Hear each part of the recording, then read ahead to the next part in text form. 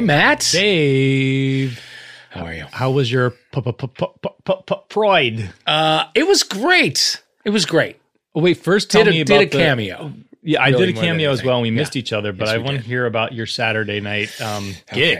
Okay. I don't know if I had mentioned this on mic. You before. did. Did I? Yeah. For those who perhaps did not hear it, I DJ'd a boarding school reunion in Carpinteria, California last week. A friend of mine from my high school, his wife went to this school, and so it was her. I guess it was going to be her 30th reunion. Mm-hmm. There's going to be a big showing from her class, and she was like, "Hey, would you mind coming up and DJing?" And I said, "Why not?" So I said yes. I immediately learned how to DJ. I downloaded DJ Pro. Oh, so you didn't Onto my just throw laptop. a playlist together? No. Oh no, I spun, my friend. Okay, explain. Okay. There's an app called DJ Pro that you can put on your laptop, and it connects with the music you have, or if there's Wi-Fi, it'll connect to Spotify or This is Apple not Music. an ad. So no, it's not. Although if they want to sponsor us, I'm listening. Yep. And then it's like there's two turntables on your laptop, and you have access. If you have Wi-Fi, you have access to everything. Oh, Right. So just to be safe, I was like, I better download like the 400 most basic songs I can think of. Do you know what I mean? Yeah. Just so I'm not stuck when I get up there, you know? And like, anyway, How basic are we? Are we talking YMCA and not quite that basic, okay. not quite that basic, but, Take on Me. Come on, Eileen. great, I want to dance with somebody who loves me. great. Things of that nature, Mm-hmm. bangers. First of all, got up there and it's beautiful. Like it is like Santa Barbara winery settings, but a school, right? And small school, real progressive, right? Like really funky, California boarding. So it's not like one of these snooty, like East Coast ones. It's California, so they're big on the environment and they're big on gender expression, and it's like a groovy progressive place to be. Even the people who are the alums, Yeah. that are attending this. I mean, event. they have the spooky self-reliance and self-possession of someone who's been on their own since they were 14. All of them, like just crazy, confident people. Also beautiful because it's in this beautiful environment and you're urged to go outside and hike. So like everyone's just sun-kissed and Yes. strong. gorgeous. I wore these. I'm wearing some plaid pants from JCRT, which I bought off of Instagram. Cute. They also are not a sponsor, but if they want to sponsor us and pay us in pants, I'm listening. I was wearing these, and the first person to come up and say, "Hey, I like your pants," a total stranger struck up a conversation with. This woman runs an LGBT community space and sex club in Portland, Oregon. Wow. Yeah, she says it's like a community center but with lube and wipes. And I was like, What? Okay, What does that terrific. mean? You're my best friend now. It's a place where you can just get, it's a sex club basically, but then they also have like talks and screenings, and they're doing a thing later this month celebrating Brittany Murphy and Clueless as a soft butch icon. Wow. Like that kind of thing. So it's like you watch a film, you discuss. The dream is and alive then you in fuck. Portland. Yes, It's true. absolutely. So I immediately made a friend. And then I learned something very important about DJing a thing of this kind, which is that it is 100% about making the women in their 40s dance. Right. That's your audience. So keep them happy. Just keep them happy. 30 and under, they're not going to dance. 50 Right. and up, they're not going to dance. But that 30 to 50, Sweet it's going to be 90% women. You just got to keep them happy. And How do you do that? you keep that you keep it recognizable. You keep it danceable. Yeah. Somebody requested, actually early, we don't have to take our clothes off. In the email was like, that's the kind of song you should be playing. I was like, great. So I started playing it. Didn't get to the chorus quick enough. I got booed. Had to fade it off, fade it down. Not booed, but just like, got the thumbs down. You got from some feedback. Yeah, from some Lisa's and Courtney's in the audience on the dance floor. So, the sort of downbeat intro to "I'm Every Woman" nearly got me killed. What? Because you got to. These would be no-brainers. However, everything else, like just the most basic shit, Yeah. made people so happy. And I that sounds cutting, and I guess it is. But It's all right. I will say some of the younger, more entitled millennials. One young gay guy was like, could we do something from like the century? And I was like, sure, tell me what. And he goes, I don't know, teach me how to Dougie. And I was like, What? fine, you know what? Great. I'll play Teach Me How to Dougie. I play it. It's like a bomb went off on the dance floor. Everybody left. So it's like, well, okay, fine. You don't get your way anymore. Right. I think I might have thrown in some Usher, but other than that, pure 80s. I would have been out there on that dance floor. Would you? 100%. I appreciate I that. am a basic woman in her 40s. Great. Spiritually. I also noticed that the ups and downs, the ebbs and flows of a dance floor over the course of a night. I was supposed to play 1 hour. I played 5, right? 5? Because it was just fun, right? I was kind of starting to enjoy myself. I had a little co-pilot, a woman from the class of '89 who I think needed a little breather, so she stuck by me, and we debated what we would play. It's when people like swarm to the dance floor, you feel good. You feel like you've done something. When they leave, you feel like you've done something bad. Right. It takes a strong ego, I think. Well, you're to do getting this kind of direct audience feedback. It's like being a stand-up comedian, and the It laughs is. is the dancing. That's exactly right. That's exactly right. It was a weird night. It was a really weird night, but I really loved it. Could this be a new chapter in your life? I will say this: I would like to DJ some more. I did some rough needle drops. I will tell you that. I did some rough transitions, and I'd like a chance to smooth that out. And I'd also like to play stuff that I love. Yeah. You know what I mean? Right. I was dying to throw some stuff in there that was perhaps a bit edgy for the, Sure. for the Kate School crowd. But what a great place to find your sea legs. What a place to learn.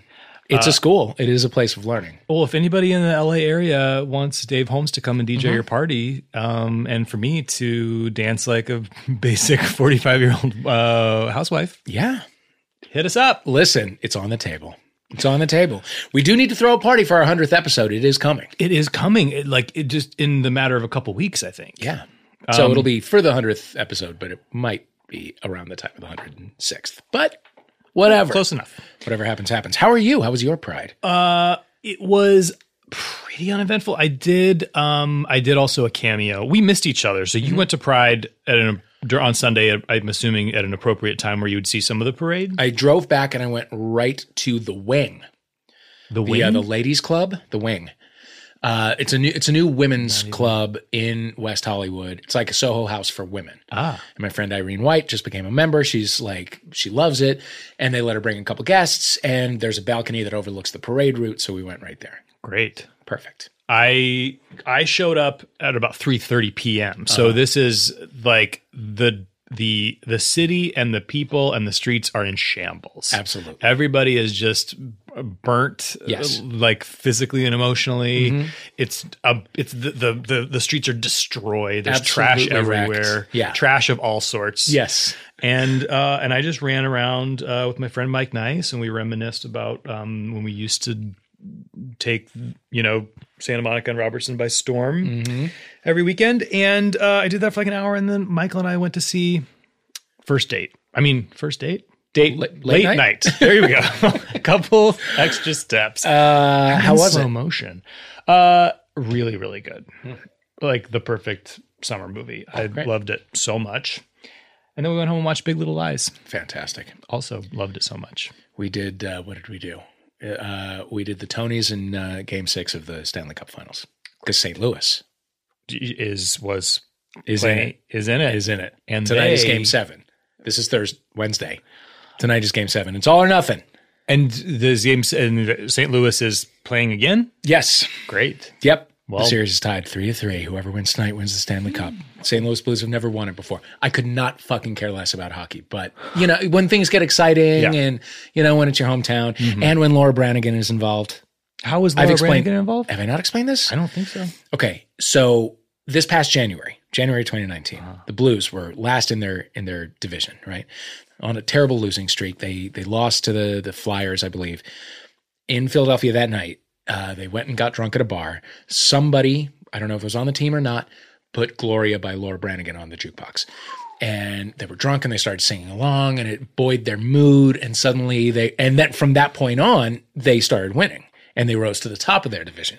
So now, as they have progressed through the playoffs, once they make it through the playoffs, First of all, it's their victory song. About a quarter of the Blues shirts that I saw when I was in St. Louis a couple weeks ago said "Play Gloria" on them, or some variation of that. The top 40 station in St. Louis, Y98, will play Gloria for 24 hours after they win. After they have won each level of the playoffs so far, I think people are just going to. I think Laura Branigan will fully rise from the grave if they win the Stanley Cup. Literal grave? Is she no longer with us? She has been dead for some time, yeah. Okay, got it. But yeah, it's a very weird thing about this particular season that I really, really love. Well, look, break a leg. Thank you so much. And the whole St. Louis soccer team. I'll watch it and yell and not have a clue what I'm looking at. I can guarantee you that. Speaking of yelling. Speaking of yells. We're going to be yelling a lot when you hear this, because this weekend we will be in Provincetown. Yes, we will. Reappearing at the Provincetown Film Festival. That is correct. We get there Friday, the day this drops. If you happen to be in the area, come see us. If you're in the Boston area, come out. We are on Saturday at 2:30 p.m. at the AMP Gallery. That is correct. We can say who our guests are, right? Sure. We have Rob Epstein and Jeffrey Friedman, who are the filmmakers who made a little documentary called The Celluloid Closet. And they have a documentary in this festival, I believe, about Linda Ronstadt. That's right. So that's going to be exciting. That's very exciting. We also have Corey Michael Smith, who we think. We might have Corey Michael Smith. I feel sure enough about it that we can say it. Anyway, come, you'll find out. Yeah. And in the spirit of all things Provincetown, this week's episode is a two-parter. Yes. First part is TV and film director Silas Howard. Yes. And second part is our old friend A.B. Cassidy returning to the show, who is a Provincetown Film Festival darling. And we are talking all things P-Town. We did this live event at BuzzFeed. Yeah, at the end of a work day. Yeah. The BuzzFeed worker bees came in and had some free snacks and sat and joined us and threw a cube around with a microphone in it. That's right. You'll hear such a about it. hip crowd this Such was. A hip crowd. So enjoy this one. And again, if you are anywhere near Provincetown, get your ass on a ferry, get yourself all the way there, and come talk to us. Yep. And play Gloria. Yes.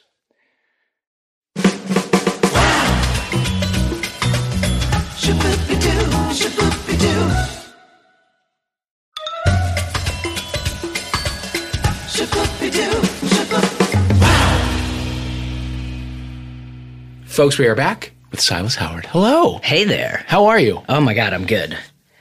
Everything all right? Yes. It's a stressful morning out on the roads. It is. Yeah. Be careful out there. Yeah. How's your year so far?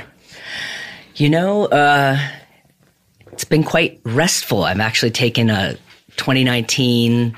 I've been away in New York working almost most of the last 2 years. Yeah. Between my feature film, and then various shows that I've had the good fortune to work on. So, yeah, I feel like this has been a good time home writing, just getting kind of ready for 2019. And during that home time, are you binging anything? What am I watching? Yeah. God, I have been watching. I started watching Russian Doll. Yeah. With Natasha Lyonne. Yeah. Yeah, everyone's raving about that right now. I'm 2 in. You're going 2 in. back for more. Yeah. I'm 4 in. And I also started High Maintenance, which I did an episode on, not to self-promote, but Go ahead. Please. If you can't do it that here. just started in January, so I just started watching that. Episode 4 is coming up. Have you seen the dog one yet? Oh, yeah. That was from the season before. Oh, okay. Yeah. Grandpa, I think it's called. Yeah. All from the dog POV. Yeah. My friend Dalmar was the cinematographer on that. It's so I thought she good. did such Do a you know good about job. this, Dave? No, I don't. You can probably explain it better than I can. It's yeah. I know it's the show, but I haven't seen this episode. So they're little vignettes, right? Yeah. Little New York vignettes of various people, and a lot of my friends have been cast. And what I love about the show is that actually they they open all the roles to like transgender, nonconforming, like a spectrum of masculine or feminine actors. So, but that's never really the part of the story. It's just a New York story. So they have fold in all the various people that live in New York. So I've had a lot of friends that played roles that they're just, getting getting to be a New Yorker and be, who they are without having to, explain themselves or whatever. But in this vignette, the particular point of view is from the dog. And the dog falls in love with the dog walker and then sort of escapes. But it's all very grounded in that perspective. That's beautiful. Yeah, It's my favorite thing I've ever seen. Really? What else? Anything else on your queue? Oh my God. It's okay. I know. Favorite movie of 2018? Oh my God. I hate I'm so bad at these. It's okay. There's no wrong answer. How about this last movie you saw in the theater? Last movie I saw in the theater.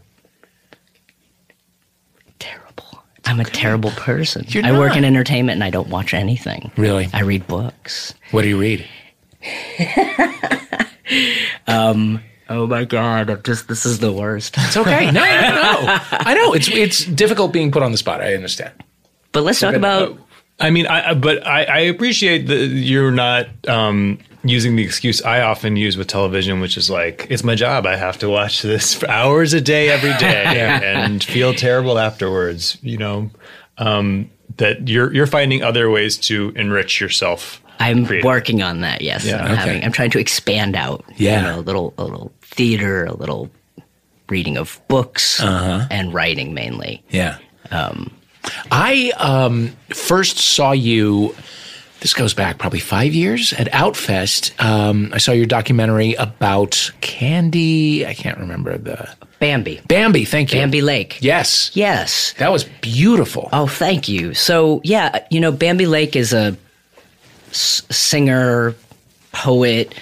She's in her 60s, San Francisco, and she was part of the Cockettes in the 70s, and part of the spoken word scene with Exene Cervenka and Henry Rollins, and, just this larger-than-life character. And she wrote this beautiful song called Golden Age of Hustlers that I did a music video with a bunch of talented people, and Justin Vivian Bond covers that song.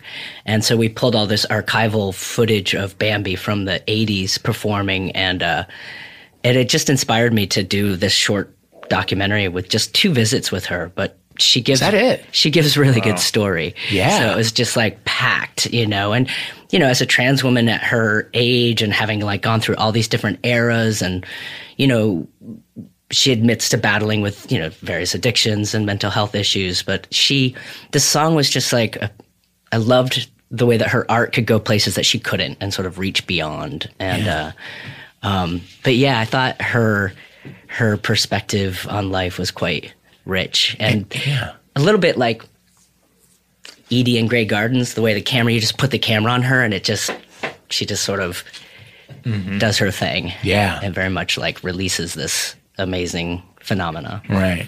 What was your experience? I mean, you obviously didn't see the Cockettes live. No. Unless, how long did they go? I can't remember, but when my first feature, By Hook or By Crook, played at Sundance 2002, the directors of the Cockettes documentary were premiering as well at Sundance. And so we were both Bay Area people. And that was really when I got the full deep dive of understanding. I think it was the 70s. I think it was mainly the 70s. And they had this thing where it was in North Beach and they were pulling in Sylvester and I feel like John Watt. There was just like all these influences and sort of people that were gathering in this underground theater. And then they took off and then they had this big show in New York that they just totally didn't prepare for. I don't know if you saw the documentary. Yeah. It was just like a classic San Francisco fail. Totally. Have you seen fail. the Cockettes No. documentary? It's amazing. Like It it is just like the quintessential weird San Francisco downtown, everybody's high show. And not that, like down, whatever. And then they tried to do it in New York at a theater, and it was just like they just showed up on stage on acid and were just like trying to get away with what they could get away with in San Francisco, but for a paying audience in New York. And the audience on the way out was like, I felt bad for them, like furious. at what it they was had like seen. it was like all New York is. I mean, I feel like people go to New York to be the best. They go to LA to get discovered, and I think at that point in time, and for up until very recently, you go to San Francisco to just be weird, find yourself, and find your people, and I'm actually glad that that's where I went in my 20s, just because we got to make a lot of terrible stuff and find something new along the way. Yeah. Oh, what kind of terrible stuff did you make? Oh God, lots of terrible stuff. Trying to think. Well, I had a cafe called the Bearded Lady Cafe with Harry Dodge, and it was this little hole in the wall space in San Francisco next to a gallery called Kiki Gallery that my friend Rick started, who had just been diagnosed with AIDS and this was pre-cocktail, early 90s, so he knew he had only a certain amount of time, and his goal was to just curate all this amazing art, and it was like all those artists that he had are now hugely famous, and like he just had such an eye for it, and our cafe was right next to it. Yeah. And so at our cafe we just had a lot of weird performance. Like, I don't know, there was somebody it was the San Francisco Art Institute did a show, so you could come and just say, I want to do a show here, and we'd just like let you book it for the night. And it was like little, storefront that was like the size of 3 bowling alley lanes or something.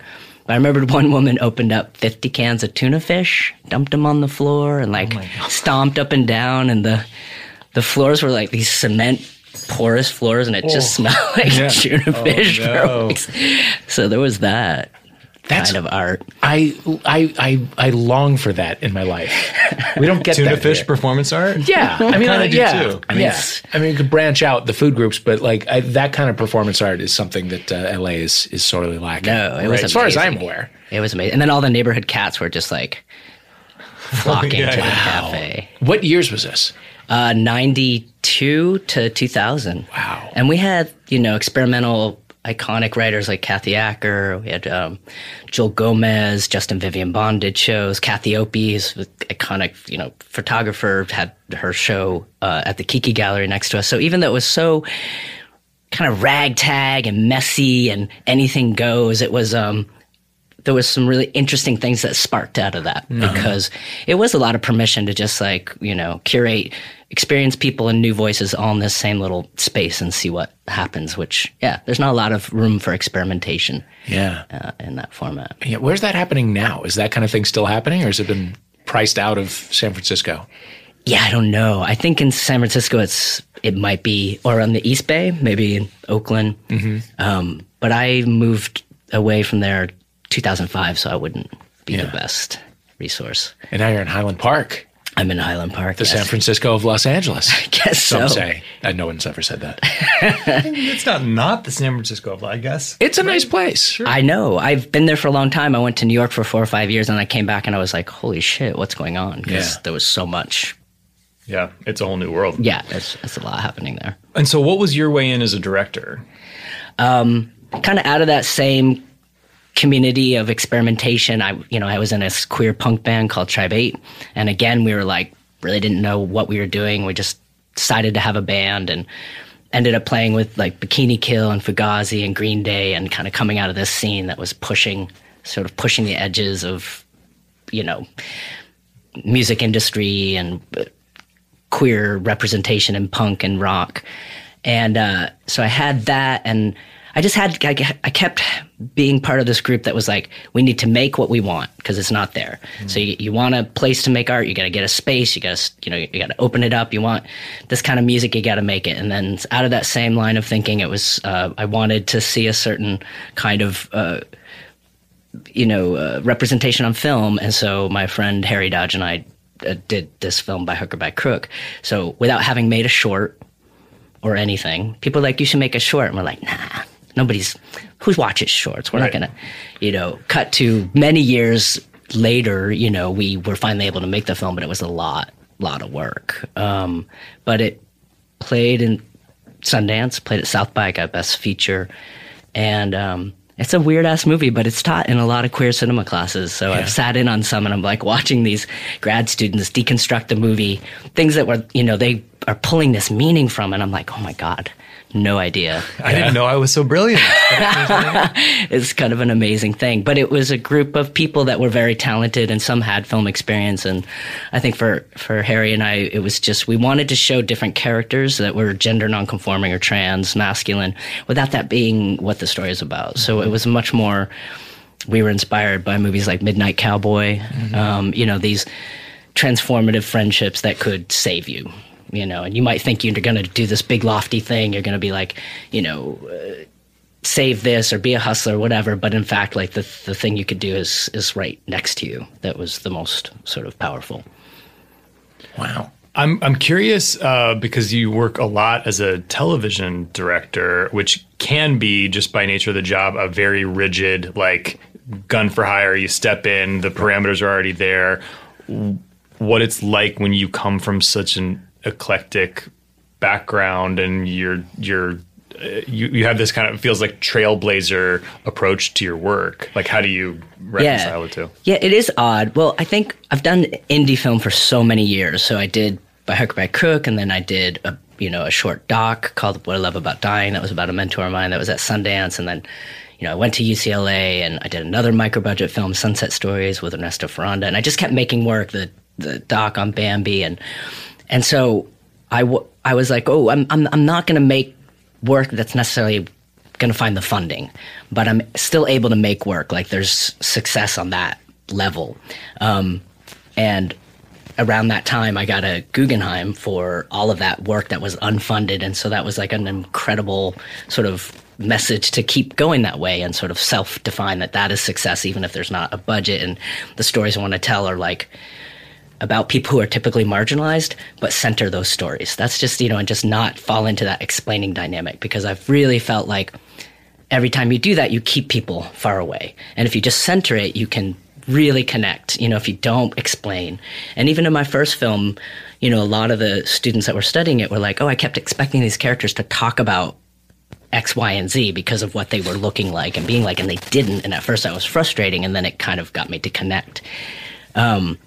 So with TV, what ended up working for me is that the stories that I was interested in were starting to connect to the shows that I was being brought onto. So Transparent was one of the first shows that I did, and I knew Lady J and Ali Liebegott. I knew writers from New York or San Francisco, and so I was like, oh, this is a different approach.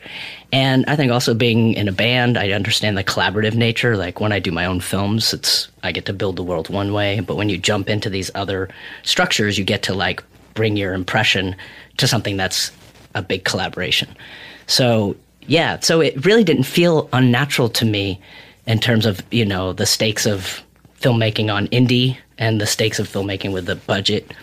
And then storytelling wise, I've been able to work on shows like Pose and Transparent, and even The Fosters, or, you know, like even, or High Maintenance, like just shows. I worked on Tales of the City reboot recently. It's on Netflix. So It's like I've been in such a queer world. I feel really like one big win of so many years of poverty telling stories that I wanted to tell was that actually showrunners that finally got access to telling these kind of stories had a similar sensibility to mine.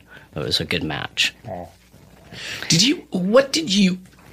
Was there a piece of art that felt like it reflected you when you were growing up? There were little various glimpses, you know? Yeah. It's like, I mean, I think, there were always these moments where you'd see a little hint of yourself, or you'd just see representation that was like, you know, masculinity, like a female masculinity, you know, because in terms of being trans-masculine or being butch, like that was so rarely depicted. I would see it along the way, but it was so rare, you know, it was just so rare every once in a while. And even films like Set It Off, I felt like they had Queen Latifah's character be really butch, and it wasn't part of it. It was like, it made you go beyond that. So there's like these movies along the way that caught glimpses of it. Right. But yeah, I feel like, no, I didn't growing up really see things that connected, but I just translated stories. And I think that's the thing that's starting to shift right now, is people are understanding if you center a story, actually other people can do the math. You can look at somebody's life that has nothing to do with yours, but if it's like fully centered, you get to connect. That's the big exciting part of storytelling, is you can connect to people outside of your immediate, you know, group. Yeah. Yeah, and specificity is the most universal thing, it turns out, right? Yeah. Is there a piece of pop culture, a movie you love or a show you watch or even a musical artist that you listen to that people would be really surprised by? Oh my God, I'm the worst at these questions. I am. What I'm really asking Queer is, do you fail. ever dabble in trash is what I'm asking. All the you. time. Yeah. Oh, yeah. What to you is trash? Well, I have a very, is it I guess, yeah, pop culture, entertainment. I mean, I value that. I definitely am like, even though I come from such underground culture that pushed against that, I think it's like there's a real joy in like the epic Hollywood blockbuster that has the crazy sound effect and pushes everything. You know, I get pulled in, but I'm not really good at citing it. It's okay. Can you just add in just throw in some names? You can just match my voice. And Okay, just do like a really bad sound edit. yeah, just throw in some like, So there's a girlfriend along with you today. Oh yes, there is. How She long's was that been invited going into on? the studio but declined. Yes. Julietta Singh, I know she's a brilliant academic writer. Yeah. And she's probably writing very smart things over in the other room as opposed to listening to me talk about her. So how long's this been going on? A year half. Okay. Yes. That is a beautiful time period in a Yes. relationship. Yes. She's a tenured professor in Richmond, Virginia, so long distance is very much in play here. How do you manage? I mean, she's here now, obviously. She's visiting. It's tricky. She's on sabbatical, and she just had her second book come out called No Archive Will Restore You on Amazon. You can get it. It's on Punctum Press. So she's on a sabbatical so she could pop out and visit. And I've been working in New York most of the time. Like I said, with a Kid Like Jake, the feature I did, and then Pose and the last few shows. So been able to a little bit closer New York to Richmond. But yeah, it's a tough sort of distance to manage. But it's good. How did you meet? Through mutual friends. Was it a setup? Yes, I think it might have been a setup. Yeah, I think it might have been a setup. There was a Talk sort us of through like, it. huh? Talk us through it. How did it happen? I think it was just like, oh, do you want to come to dinner with our friend? And then it was like the name all caps so that if I wanted to look her up or whatever. Sure. And then And did you? I did. And I was like, oh, a writer and a babe and, all those things. So then we went to dinner and the friend, so it was a couple, kind of orchestrated buying a ticket to the show I was going to after that so they could all go with me. So they were very much kind of helping it along. Yeah. Yeah. Those are good friends to have. Those are good friends. And was there a meet cute moment? I mean, was it love at first sight? There was a spark of like, very idiosyncratic sense of humor. And like, yeah, I just was like, she was very, she had just given a speech at NYU. And there was a sort of spark right away of like, oddness and sense of humor. And, there was. And given both of your professions, I would assume the long distance thing, there's not an end in sight for that. With the long distance? Right.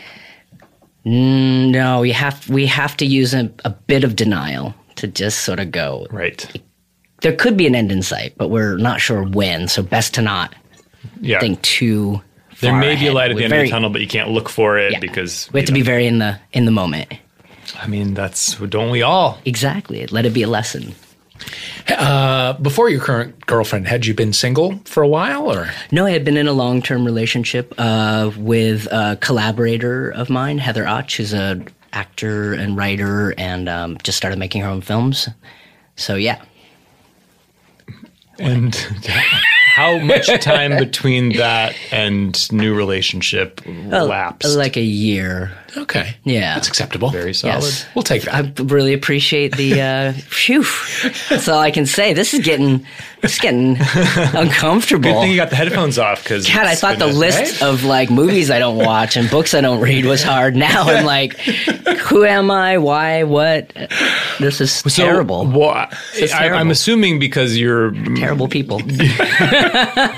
I'm assuming because you are naming her that you and your ex are on good terms. Yeah, we are. We support each other's work. And again, like we collaborated. And a lot of when I was in LA for a while, you know, I moved down here after my first feature. I went to UCLA. I had a feature in development at HBO right away. And so everything was exciting. It was, you know, happening. And then it wasn't. And then the economy crashed and I moved to New York. So there was just this time when we had gotten together that I was like, oh, I'm going to leave this industry because it's just making me feel nuts. There's a lot of waiting. It's a sunny day after sunny day. 20 years could go by and I'm still waiting. And I went to New York, where Heather lived, and just kind of rejoined my friends like Justin Vivian Bond and all these downtown performers and cabaret performers, and remembered what I was inspired by. Yeah. And just sort of made smaller work that I could make and connected to the thing that, you know, made me feel like I was creative again, you know. So that was a part of that, you know, relationship and connection to community. And that's really how I survived as filmmakers, is community of people that I work with and you know, connect to. Yeah. Where did you grow up? Vermont. Whereabouts? Burlington-ish, yeah. Okay. Yeah.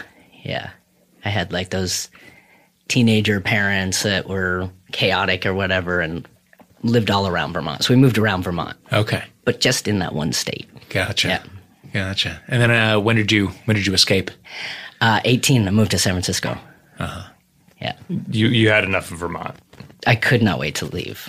What is the culture what is it like being a queer teen in Burlington, Vermont? Well, it's probably different now since, you know, but back then there, you know, there wasn't a lot. And there's a lot of different kinds of Vermont. There's a very working class Vermont, which is what I grew up in. But then there's a lot of wealthy people that moved to Vermont and creative people that moved there. So there's this sort of mix. So I felt like I had access to stuff that was helpful. I saw there was music. There was a good movie theater that played, you know, movies that were from Europe, and you know, you could have access to stuff. But I felt also very sort of stuck in the kind of working class. I went to a really working class high school. Most people didn't go to college out of that. A lot of people went into the reserves or whatever if they wanted to go to college. So, yeah. So I felt like I couldn't wait to leave, and I kind of escaped first through trying to go to college, and then I was just like landed in San Francisco, and I was like, oh, I'm just going to be a queer punk in San Francisco. And Yeah. Fuck it all. Yeah. Did you present as queer at all in Vermont in your youth? Not really, no. I think it took moving to San Francisco. Yeah, because it was a different time then too. It was really, there's so little representation of anything. So it's one thing if you just see terrible representation of yourself. When there's nothing at all, you're just like, oh, it's really bad. Yeah. So I moved to San Francisco, and I was still like kind of, you know, country bumpkin in San Francisco. And then I remembered, you know, I tell this story, but I saw this sort of like ACT UP action where they crashed gay pride, and it was like they had a tow truck pulling a cop car, like a fake cop car, and there were all these drag queens and punks and trans people that were just like hitting the cop car with a shoe or a baseball bat as a nod to Stonewall, but also looking at like all the stuff around ACT UP and homophobia, you know, around gay people and lesbian and queer people that were dying of AIDS then. And there was just like, so, you know, the government was so overt in its hatred. It was a very unsubtle, much like now, time about like, you're not worthy, you should, you know, these people should be quarantined. And I remember seeing this amazing act of like rebellion that instead of like being directed inward was sort of outward. And it was also kind of sexy, and it was fun, and it was funny. And that's when I was like, oh, there's my people. Yeah. How powerful. It was. How old were you? Like 18. Oh my God. So then I just went home and cut my hair into a mohawk, because I was like, oh, they don't know I'm their people because I don't look like them yet. So then I just conformed immediately to punk. Yeah. But yeah, no, it was a really exciting time because it was a bit of like anything goes. There's, people weren't trying to save face or be successful. It was just sort of like a very outwardly rebellious, fun time. So what were those early days of finding your people like? Like, what did that look like day to day? Where'd you work? What did you do? Oh, God, did we? Yeah, we worked in like, cafes or restaurants, those kind of things. Yeah, some people worked at strip clubs or, wherever, or car mechanics. I think it was like all of those kind of jobs, anything you could find. Yeah. How did y'all meet each other? There was... it was, I think in San Francisco at that time, there was a feeling of spotting each other. So there was that action and there was, a lot of actions around ACT UP and then Queer Nation. So then it was kind of like, oh, we're going to have Kiss-Ins. We're going to have, it was just like, a lot of performance around, activism, putting on some sort of a show. And so you'd spot each other, you'd go to events, and then there was a lot of music in San Francisco. And so I think that's when like this queer punk small gathering started to happen within a very straight punk scene, which was happening at Gilman Street. And you could just spot each other. You'd see like, oh, there's a couple over there, because there weren't enough of us yet. We weren't compartmentalized. So we'd sort of gather,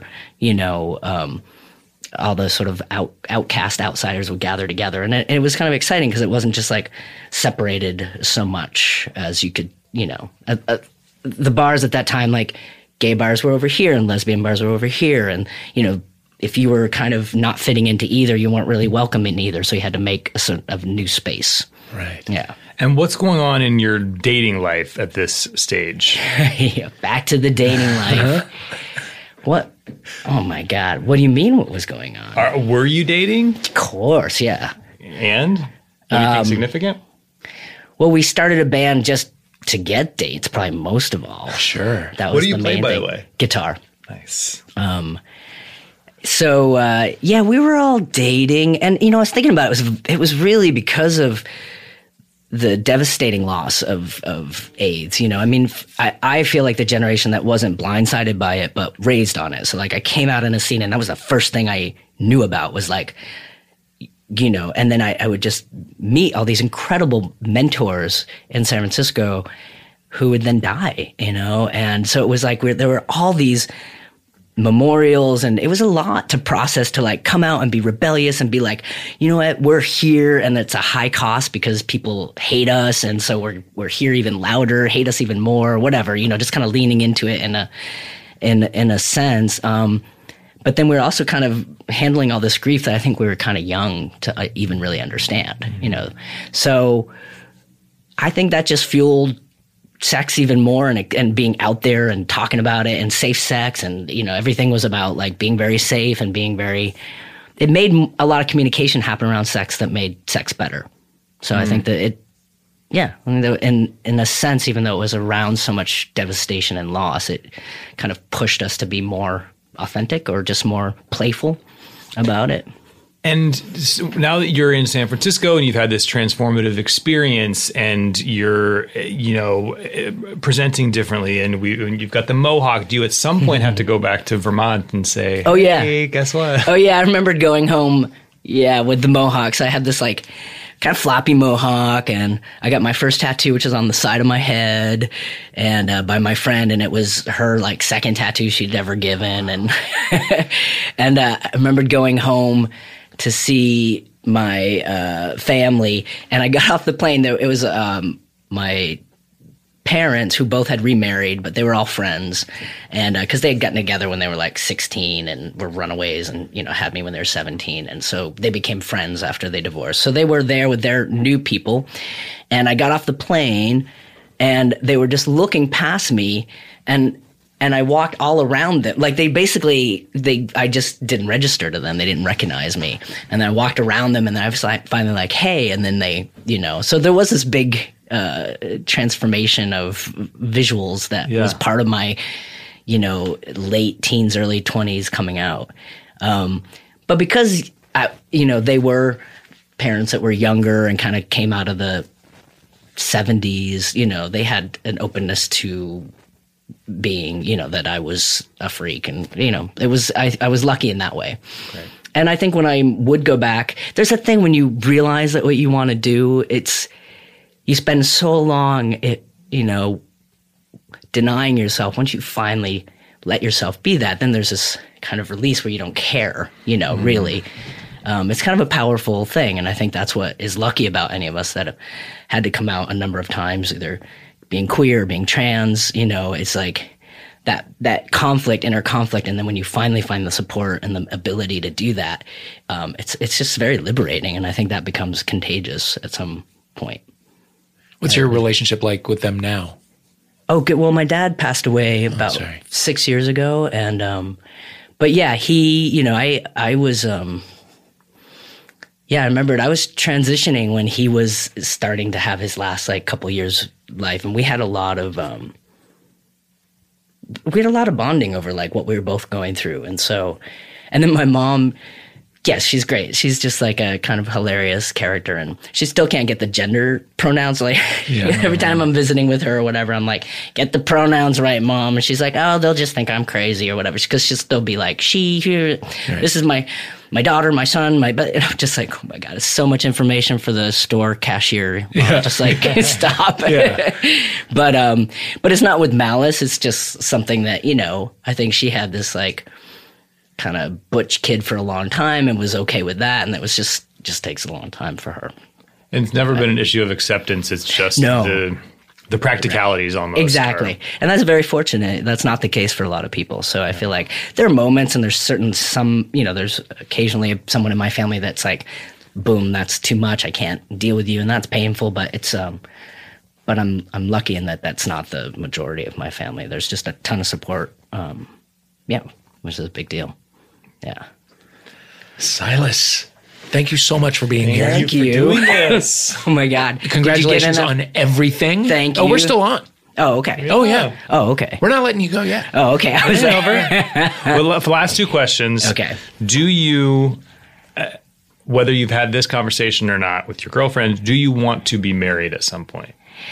I was queer married before it was legal, with my partner several partners ago, Sarah, and I was really glad because it was a big ritual, and because it wasn't actually legally accepted, I don't know, it made it a little bit more our own. I was like, oh, the power of ritual is a really big deal, to bring everybody together and to have that, that's not tied into this sort of tradition that's so problematic, was really amazing. But then, as far as people having the ability to legally marry, that's an important right. And that's for many reasons, but do I want to be married? Is that what it was? Was that the question? I don't think in a legal way. No, I don't know. Not for me. I don't judge for other people, but I just think a ritual or some sort of thing that's a big party. Yeah, absolutely. Yeah, okay.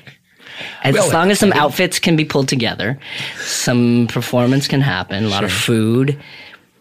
Yeah. What could be a better wedding than that? Yeah.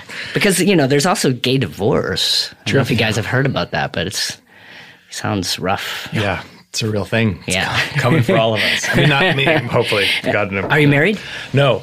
But maybe someday? Yeah. I do love I love a gay wedding and a queer wedding, I won't lie. Yeah. So, yeah.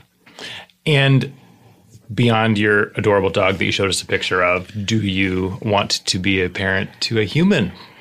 I have, I actually really love having kids in my life. I have godsons, and they're incredible. They keep me honest all the time, and they're way ahead of me in terms of gender and everything, and Julieta has a daughter who's 6, who's incredible, amazing. I just feel oh my God, I get why people have kids in their life, because you have this different connection to what's important and being really present. I think it's a lot about that too. I think it's very hard to just be present. You just see the way, young people have all of this originality, and then you see where it can get kind of compromised along the way. And so, in that way I do, but I kind of take it a day at a time with that. But no matter what, and I'm really like very attached to teaching. So that's another way where a lot of my students that I've had, I still stay in touch with. And so, yeah, I do feel like I have kids in my life in a way that's not as direct as like I'm a parent to them, but I feel very part of and very grateful to be part of their lives. Yeah. We're very grateful that you were a part of this show. You guys. Seriously, thank you. I don't even know what all I said. You said it all. I All said the it good all. stuff. Oh my God. Silas, thank you. Thank you so much.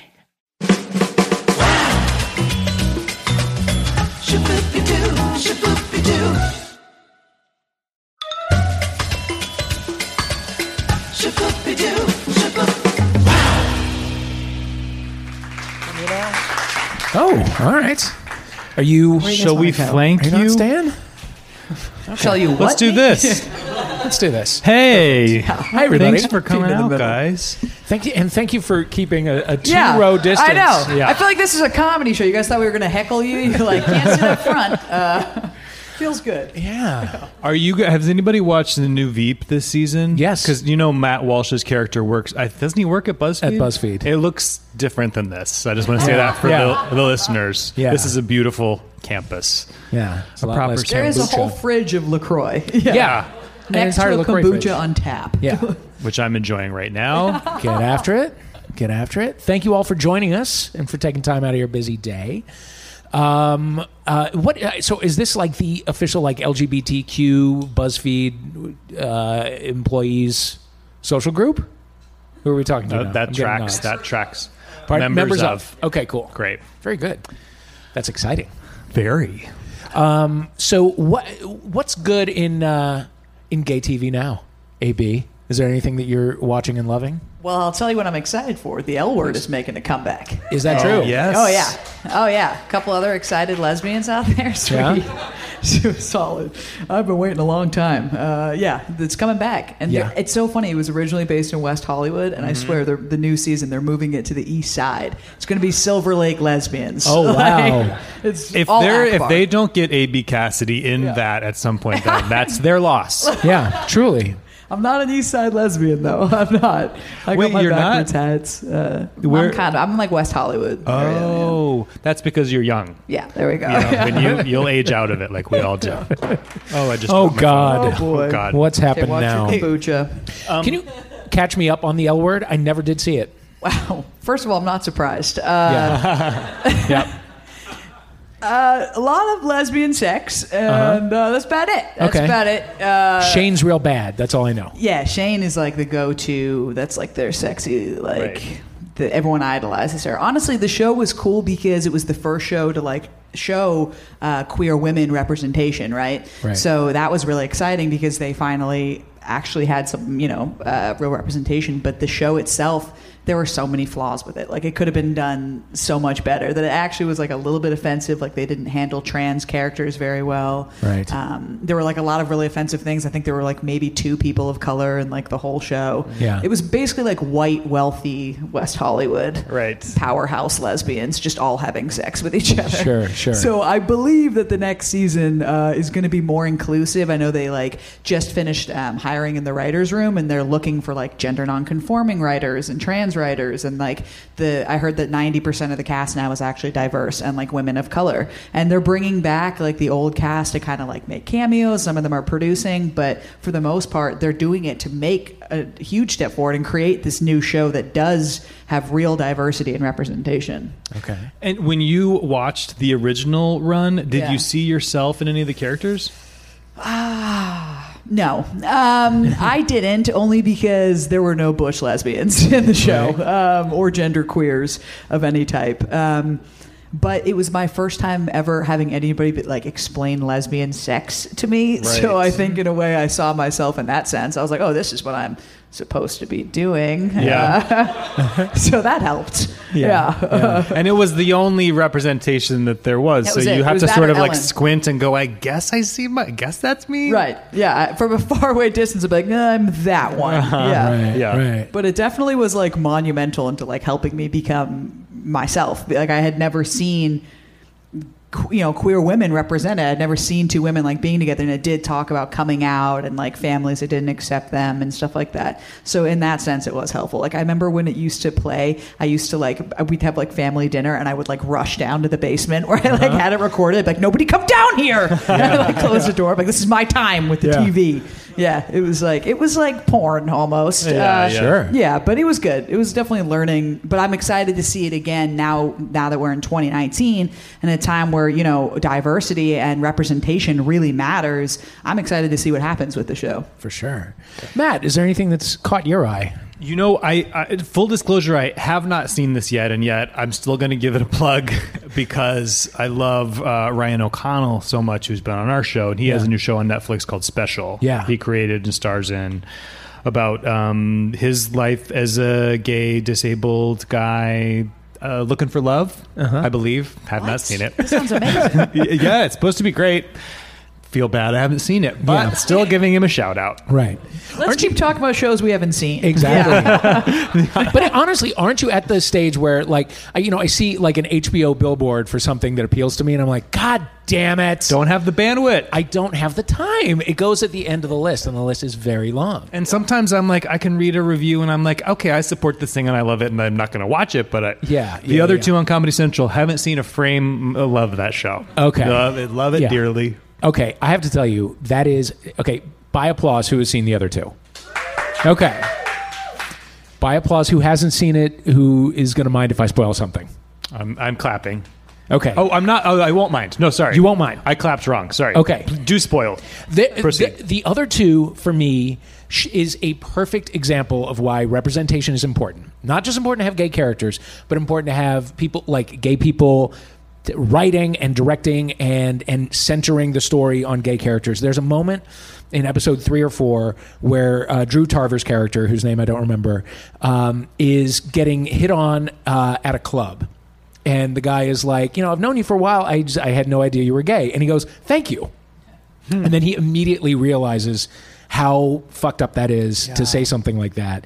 And he becomes very self-conscious. And it was like that in that moment was like 6 full years of therapy. Yeah. But in like 12 seconds of TV, it was such a beautiful moment where I saw myself and it was like, that is just a very wise moment. And I think, people in their early 30s right now, I hope got over that moment when they were teenagers. I did not. I was more that character's age. Yes.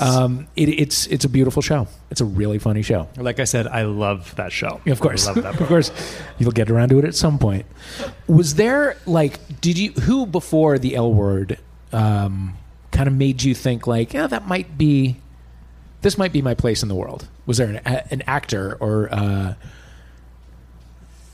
there kind of isn't, is there? No, there's really not. No. And I think that's actually what made me want to make that, because there really wasn't. I remember like when I was younger, the only comparable person when I was coming out as a lesbian, the only comparable person was Ellen, because she was just the most common, most known lesbian.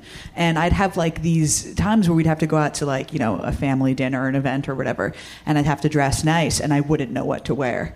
Yeah. And I would like be crying because I'd be so frantic and I'd be like, I don't know what to wear. And my dad would like want to help me, but he didn't know how. And he'd come in and he'd be like, well, what does Ellen wear? Yeah. Yeah. I was like, I don't know. I don't think I want to wear what Ellen wears. She wears sweaters. It's too hot.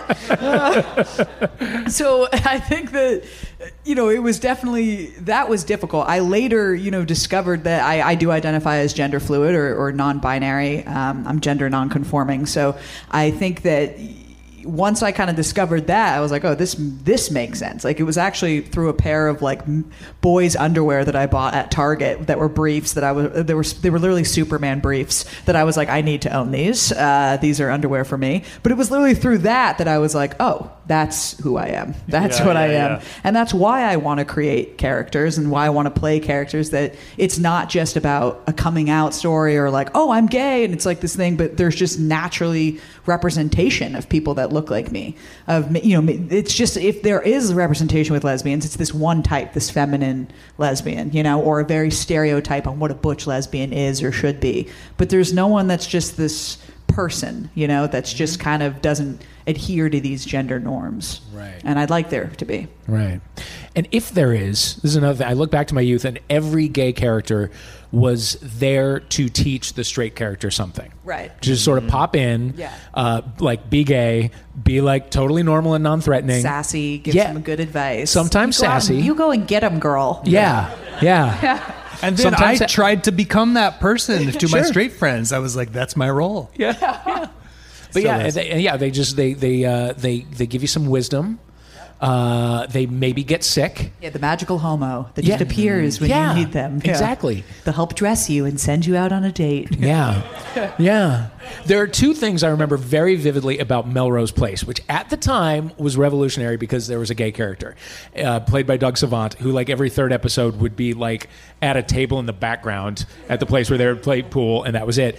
There was a scene way at the beginning of the series where all of the male characters were watching a football game except for the gay one. So because it was like, because somebody in the writer's room was like, that would not be believable for the gay guy to be watching a football game with other straight people. And then they, in like season 2 or 3, when he finally got to kiss another boy, they like Doug Savant and whoever the boy was, like their heads sort of came close to each other. The camera panned away, and instead of seeing the kiss, you saw Andrew Shue go like that. And that was it. Because there were no gay voices in the writer's room. Or if there were, they didn't feel empowered to speak up and say, that is not how that works. Right. Like the mouths actually go on each other. Yeah. It's not about what the straight person thinks. I've been thinking about this a lot because as some of you may know, I'm a big Friends and Jennifer Aniston stan. And so I wrote this read this great book called The One About Friends, and I can't remember the writer's name. It's excellent. And it is in a way just sort of a history of the show, but she also does a great job of like summarizing the dichotomy of how Friends was in many ways revolutionary for its time. That it I think depicted the first same-sex wedding, or maybe the first lesbian wedding. Maybe Roseanne was, but and yet at the same time, like lesbian was frequently a punchline on the show. And there are all these strains of homophobia, but at this, that it did make efforts in its own little sort of messed up way to embrace inclusivity. In retrospect, they did a pretty bad job, but it's so funny, like looking back on these, formative examples of representation and going like, oh, that was so limited, and yet at the time it was just enough because that's what we had. Right. It's a strange thing because we have this show. I write about my experience as a gay man frequently, and there are people in my life who I'll call my immediate family who say things like, "Why do you have to talk about it so much?" And which is like, and I understand in a way where they are coming from because they are heterosexual people in the Midwest who don't get challenged on these things a lot. But it is important to talk about this stuff. Yeah. Not that just like the experience of like being an adult gay person is that interesting, but the experience of going through your life and trying to find yourself reflected back in your culture does give you an opinion on the culture.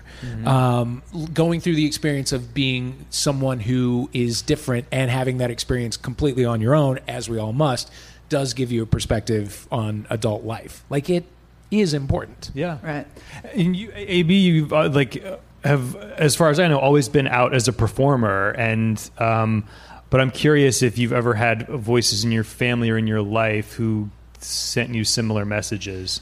Absolutely. Like, well, when I was first, I mean, like I said, I've been knowing that I was like different or whatever since I was like really young, and it was not necessarily easy to hide it. But I did have certain family that like encouraged me to like, until I was older, to hide it as best as I could, and to not like tell a lot of people. And then when I was like 18, it was just like bursting from the seams. I'm so gay, I can't hold it in. But when I first started stand-up, because I'm a stand-up comedian, and when I first started stand-up, one of the biggest notes I got a lot, well, one of them was to look up. Apparently I looked at the ground the whole time. But the other one was that I just talked about too much gay material and it wasn't relevant enough.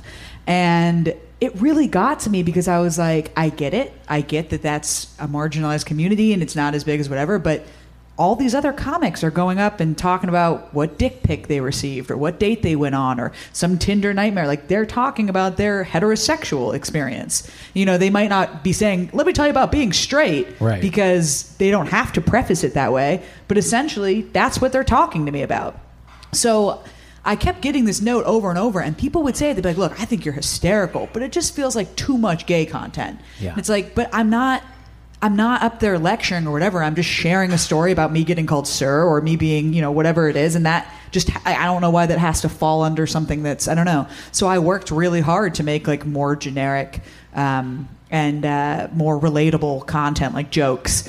And every time I tell them, though, I just go back to the gay. Like, I'll be like, all right, I got to put two jokes about LA, and then I'll circle back to being a genderqueer, and then I will talk about getting kicked out of the bathroom earlier. You know, like I can't, like, it's hard. It's my life. And I'm a comedian. I get up, I'm a storyteller, right? I'm telling stories of my life. So to get up and be like, well, don't do too much of that. It's baffling, but it's a note I get constantly. Sure.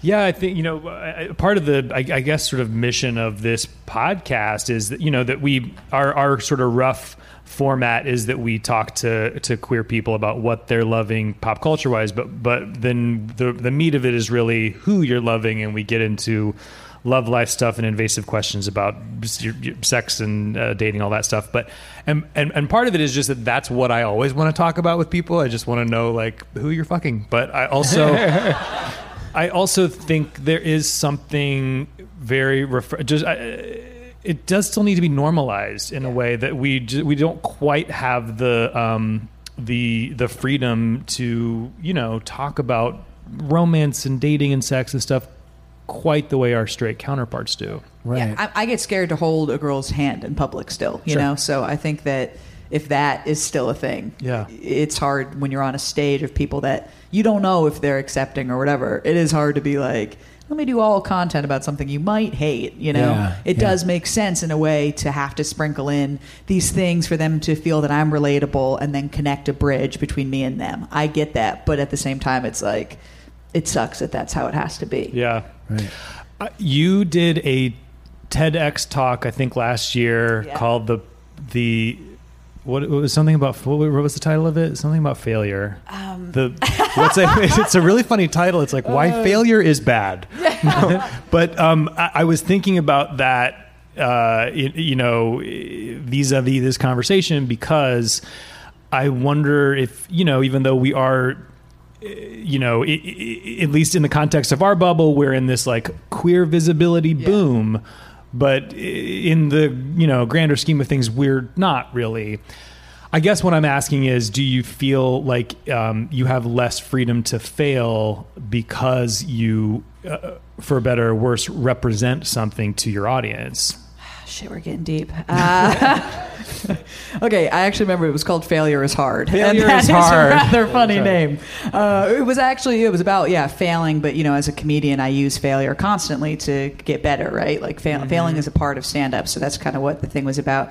But I do feel that way because I'm the only genderqueer comic I know. I'm the only gender fluid comic, at least in LA, in my circle, which is like crazy to me. I know there's others in New York and stuff, but no one that I'm close enough with or anything. And I think that right now there's a big wave of a lot of comedians that are a little more PC and specific about things, which is fine because everyone's got their own style and everything. But I'm not a PC comic. And I don't always just go up and just be like, you know, you have to listen to me and blah, blah, blah. Like, I do try to create this bridge so that people that may have never seen somebody like me will be like, oh, well, they were wicked funny or whatever it is, you know? So in that sense, I do feel a little bit of pressure because it's like, what if I suck? And then they're like, wow, that gay was terrible. You know what I mean? Sure, sure. Like, and then there's a lot of pressure. I'm like, wait, hold on, you know? But honestly, I just kind of felt that, like, I mean, I originally started by, you know, touring with Jeff Garcia, who's a Mexican comic, and his main audience is, like, you know, Hispanic. And a lot of them, I guess I used to have like a judgment that maybe Hispanics were like a little, maybe not as accepting because of, Catholicism and stuff like that. I kind of always had this like prejudgment. And actually, after every single one of his shows, literally every show, somebody would come up and make a comment about how cool it was that they liked me. Like and in a way though, that was like, my daughter came out to me recently, or like, oh, I've never met a gay before. Like I've literally heard that so many times. So in a weird way, I was like, okay, like this, thank you. I'm putting myself out there, but I think it might be worth it. Like, because even if I do fail and I do bomb, they at least are like, well, this person got to go out and open for Jeff Garcia, who I love. Like, Jeff likes them. Well, then I must. You know what I mean? And it kind of creates, even just by standing there and being yourself unapologetically, whether you fail or connect with them or not, you're still creating, visibility. You do a thing, though, that is... stand-up comedy is immediately dependent on an audience's reaction. You know how well it's going immediately. Does it, when it's not going well and when you do fail, were you at the beginning, and are you any better now at separating, like, does in your head the thought go from the audience doesn't like my material to the audience doesn't like my identity? This is tough. Some comedians say that it's never the audience, right? Some comedians are very adamant about that. They're like, you never have a bad audience. I disagree with that. I think some audiences could just not be feeling whatever. But that is actually the toughest thing for me because, at first I was like, I know I need to get better. I know I need to do this or that. Like I knew what to work on. But now when I have certain material that I know, works, every comedian at some point you get like your solid, whatever jokes that no matter what, those are your safety ones. And if those don't go well, then I do kind of get in my head. And that actually like kind of fucks me up because I start thinking like, is it just because of how I look? Does it not matter? No matter what I say, if I say something relatable, if I say something gay, if I do crowd work and just riff, like they're not going to laugh regardless. So it's kind of been this tough thing. I actually experienced that when I did a show in Nevada. Like the second I went out, I knew the crowd didn't like me. And it didn't matter what I said. And I hate to admit that because I wish I could say, no, it's just my jokes. They're shitty.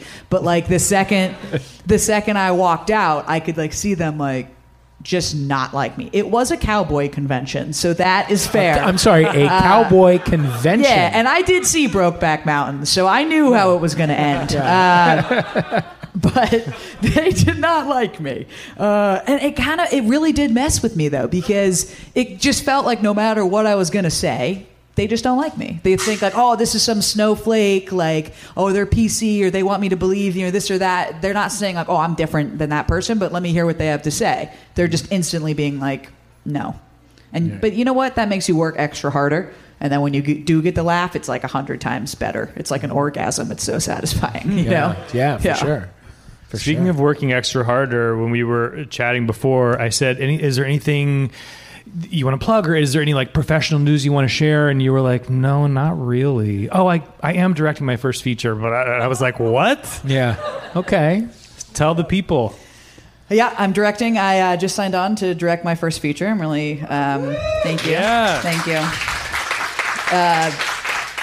I know, I guess it doesn't really feel real. So I was like, not really. Oh yeah.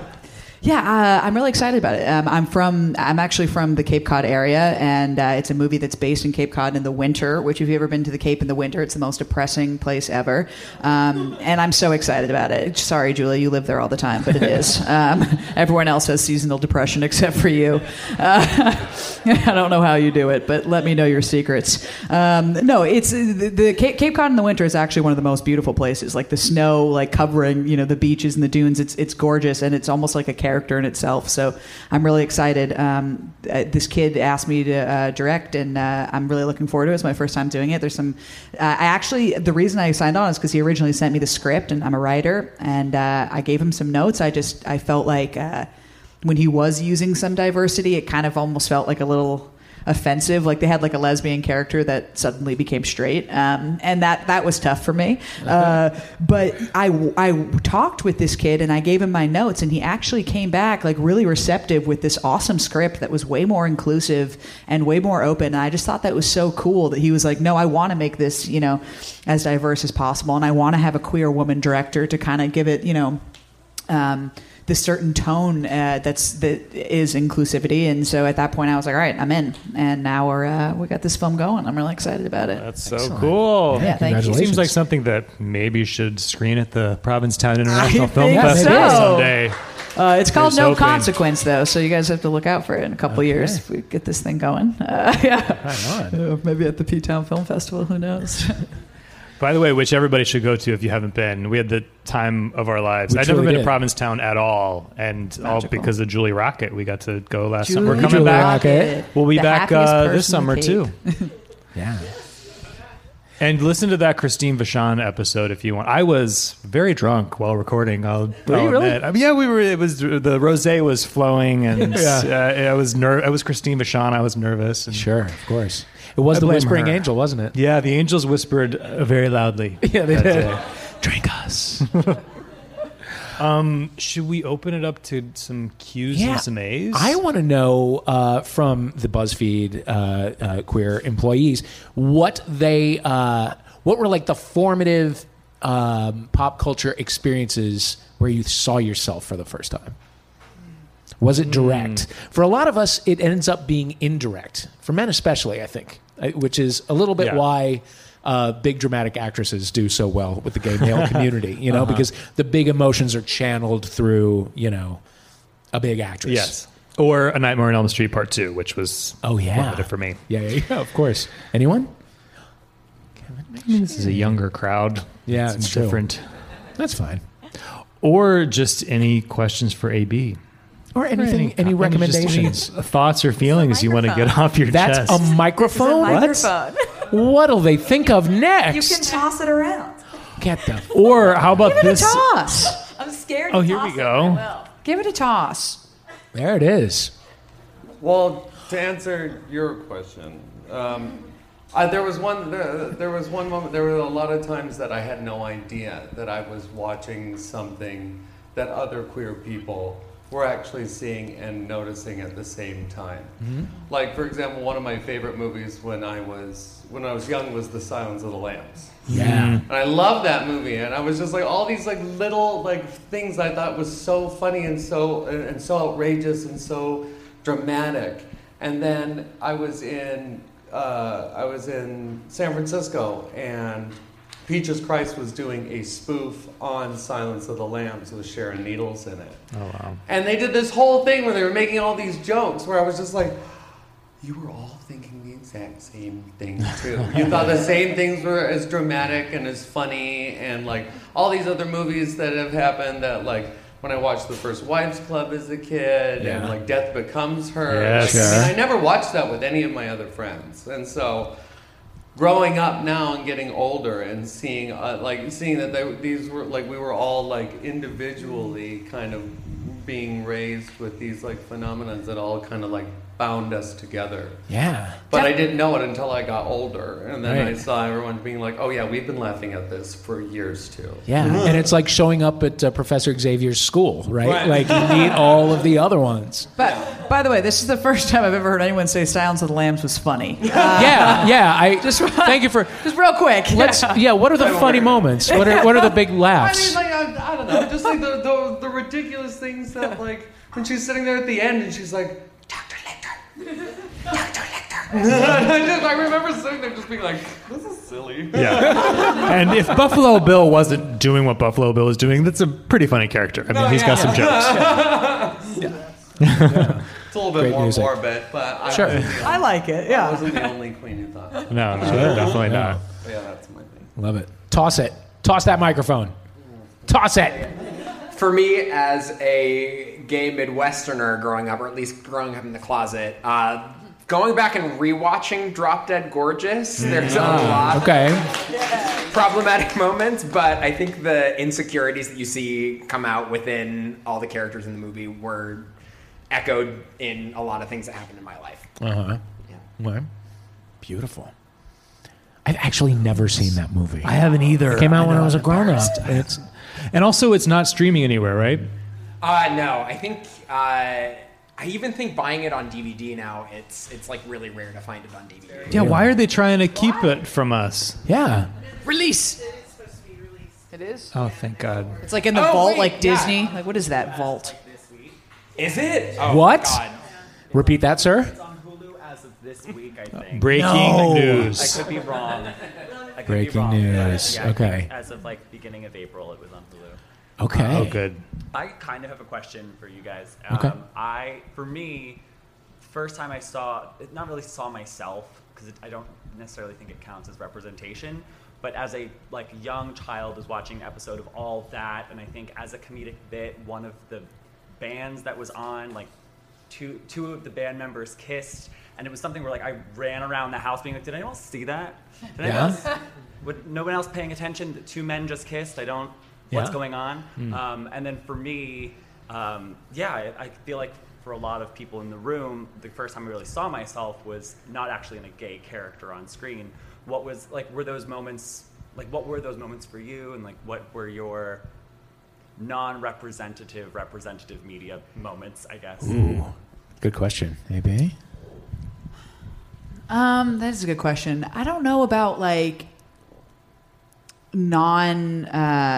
guess this kind of counts. When I first saw Rocky Horror Picture Show, that changed my world. Wow. First of all, I didn't understand. I was like, he's just in drag and we're all dancing and everything's fine and everybody wants to have sex with him. This is amazing. So that, but then there were so many complicated aspects to it. He sleeps with, you guys have seen Rocky Horror Picture Show. I'm not going to ruin this, but he sleeps with Janet and then he sleeps with Brad. And I remember being like, he's now banging Brad? What? That was mind blowing to me. Yeah. I mean, of course he was a, sweet transvestite from Transylvania, very not PC, but at the time, I remember just being baffled by that. I also, oddly, maybe this was not part of the question, but I do want to mention my first crush, the first time I saw a girl on screen that I was like, maybe I'm gay. Young, cartoon Jessica Rabbit. That did it for me. I was like, I like that. Yeah. I mean, she surpasses all. I even was I was like, maybe I am attracted to women because this. But no. I actually was at a bar a couple years ago, and Kathleen Turner was sitting down at a table, and I was like, "Here we go! This is my moment." I sat with her. I just wanted to hear her voice. I came 3 times. It was good. It was nice. She was nice. Yeah, that voice. Oh my God! Amazing. When I look back at the stuff that I read when I was a little kid, when I was a pre-sexual kid, and it was all misfit kids. It was Encyclopedia Brown. It was Nancy Drew. It was kids who had a specific skill, and it didn't get them very far with their peers, but there was a place in the world that they could apply it and do well. The X-Men, as I mentioned before, the New Mutants. But then when I was in high school, and this isn't even really sexual either, but when there was in the years 86 and 87, within the same year, Fran Lebowitz came. I think the book had been out before, but the book Metropolitan Life, which is a collection of her essays. Sandra Bernhard's Broadway show Without You, I'm Nothing. The first Paul Rudnick book. There were all these books that were written by queer or queer adjacent people who were obsessed with popular culture. But in a way that wasn't Entertainment Tonight. It was sort of, they were a little snarky about it. It was a very queer sensibility, and it was the first time I had ever seen anything like that. And I remember reading it and thinking, no one in my family is going to understand anything that I'm roaring laughing at. But it also shone a light, because it all sort of came from New York, and it made me think I am going to New York, and I never got to be one of those people, but I got to be near those people. Matt? You're one of those people right now, Dave Holmes. I mean, come on. No. I have so many. I don't even know. I mean, I talked about Nightmare on Elm Street 2, which was, in retrospect, just straight up gay. But also, can you just catch us up on the games? I've talked about this so much, but Nightmare on Elm Street 2, do you guys know it? It's it's a sequel, and the protagonist is a male, and he is struggling with his inner Freddy, and Freddy is trying to come out of his body, and he's trying to repress his frettiness, and he has a tormented relationship with his best friend, who's a very hot jock named Grady. And he also has a gym coach who like goes to an S&M club, and there's a shower scene where he's whipping him to death. And so it's overtly gay. And the star, Mark Patton, I think is going to be on the podcast when he's in LA. So I'm very excited to talk to him. But actually, the one I wanted to mention was Teen Witch, which is also from 1989, which was like... I saw myself so much in this dorky girl that did not fit in and had a crush on Brad, the hunky guy, and then had to cast a spell on him, and suddenly he's in love with her. And they have what I now realize is like a very graphic and disturbing sex scene where they like go to like a murder house, an abandoned house, and they have sex for the first time. It was very problematic, but that was an eye-opener for me in many ways. They also have the Top That rap scene, Of course. which is the greatest thing of all time. I'll post it on my Twitter tomorrow. Pardon me? They shot that a year later. Fun fact, I they didn't shot know that that. a year later. They added that? They were like, we need to add more of another type of genre because it doesn't make any sense. Okay, so... Not a guy write a rap. Okay, good. Oh, wow. Good. Imagine that And movie that's why that without- movie makes sense now. Uh-huh. That's why you watch it. and you Rewrites say, are a good thing. Yeah. I Anyone else? then Oh. years later as an adult got to play Brad, who was the object of my lust as an adult in a 30-minute musical of Teen Witch. Not to brag on stage. Those are real full circle moment. Julie Rocket. Get in there. Oh, yeah. Ooh. Want the mic? Get it. Catch Capture it. the mic. Is this okay. There it is. This so thing my is question on. is for Dave. Yes. And you were saying that you, in Midwest St. Louis, that you were like, I'm going to New York. Uh-huh. How did you end up at Holy Cross before that? There was a conflict within me, for sure. For those who don't know Holy Cross, for college, I decided I wanted to go to college in Boston and then move to New York. So I thought Boston College, right? Had I gone to Boston College, my classmates would have been Craig Finn from The Hold Steady and Amy Poehler. I got in there, I got waitlisted at Holy Cross, and because of the way that I'm wired, I was like, you don't like me? I love you. I need to make you love me. So I worked for the summer to get myself in. Also, it seemed like one of those places where everyone was very pretty and no one seemed to have problems. You know, it was, I went on the campus tour, everybody had on their brand new J. Crew barn jacket and everyone was smiling and saying hello and they had washed their face with Ivory soap. And it was just like, it just seemed to be a very happy place. And I thought maybe if I go there, just all of this internal conflict will go away and I'll just be happy and be a lawyer. It didn't work out at all, but I'm glad it didn't work out, you know? And it's good that I had to kind of defer on that kind of thing for a few years because I have no idea what kind of monster I would become if like I went someplace when I was 18 and I was totally accepted. I'd, work at a movie studio and be an asshole. You know what I mean? Who needs that? Or The world you'd be a doesn't need none of sharky that. lawyer. I'd be a sharky lawyer. A sharky closeted lawyer, channeling all of his anger into prosecuting, doing lawyer stuff. Yeah. Yeah. That does sound sort of hot, but I'm glad that I chose another path. Yes. Pass it. Toss that mic. Pass it. It's not a toss. So this is a question for you, AB. Hi. Because I know for a fact that I don't think she's spoken about enough, and I know for a fact that you admire her as much as I'm sure a lot of other people do. But as a strong woman on television who's been on television for coming up 21 years. Oh my God, I know. Oh, don't even say her name. Actually, please say it. I'd love to hear it. Mariska Hargitay. Oh! And just as a strong woman who has literally been going on for 21 years, became an executive producer of the show, and is making sure Badass. that Law and Order continues throughout. I just wanted to hear Oh, about please. why you love her. As Do a we have another character. 20 minutes? I can get into a long Mariska tangent. Yeah, I love Mariska Hargitay. If you guys don't know, she's Lieutenant Benson, excuse me, on Law & Order SVU, the longest running drama officially on TV. Here's why Mariska is so cool, and this is why I actually am so glad you brought this up, because I would love to be a Mariska Hargitay in life. First of all, let me just give you a backstory that Mariska Hargitay is Jane Mansfield's daughter. A lot of people don't know that. If you guys guys don't know, Jane Mansfield was like beautiful Marilyn Monroe type actress model, and she died in a really awful, tragic car accident that Mariska was in the car, actually, and survived. And Mariska Hargitay, like, dedicated, she was in like one movie, I think she was in some like Gremlins movie, some kind of thing. Got cast on Law & Order SVU from the very first pilot and has been on the show the entire time. And she's the only character that's just been on there through and through the entire series, the whole run. She's actually the only woman to ever do that in TV history, to just be on one show and only that. You don't see her in other movies. I mean, she's won Emmys for the show. She's won all sorts of stuff. But she had the opportunity. She's drop dead gorgeous. She could branch out and do all sorts of movies. She's winning Emmys. And she didn't, because Law & Order SVU is about sexual assault victims. And it's about so much more than that she wanted to bring light. So she ended up starting her own organization. She created a documentary that came out last year called End the Backlog, about the huge backlog on rape cases in New York and Chicago and other big cities. Shown at the Provincetown Film Festival. Yeah, I Am Evidence. Yeah, right. Is that right? Okay.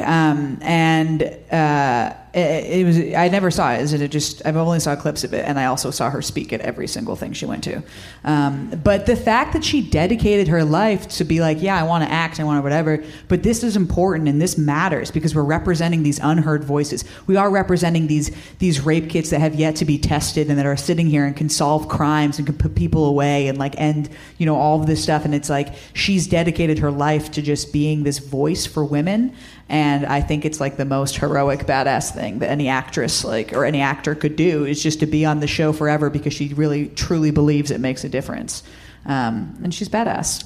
Mariska Hargitay, she does not get the gay icon status that she deserves. She deserves it. She deserves I'll tell it. you that. Also, there's a drag name pun in her name already built in somehow, but yeah, there's something in there. Yeah. But she actually throughout her involvement in the show has created so much diversity and inclusion. It's like unreal. Like there's been episodes that I remember seeing episodes of that being like, I can't even believe they're talking about it. But if you look at the old language they use compared to the new, she writes on the show, she executive produces, and she directs episodes, and she makes sure that it's always inclusive. I've also heard from numerous actor friends that when they go to work on the show, she makes sure that everybody feels comfortable, they have support that's needed since it's such a difficult show to film.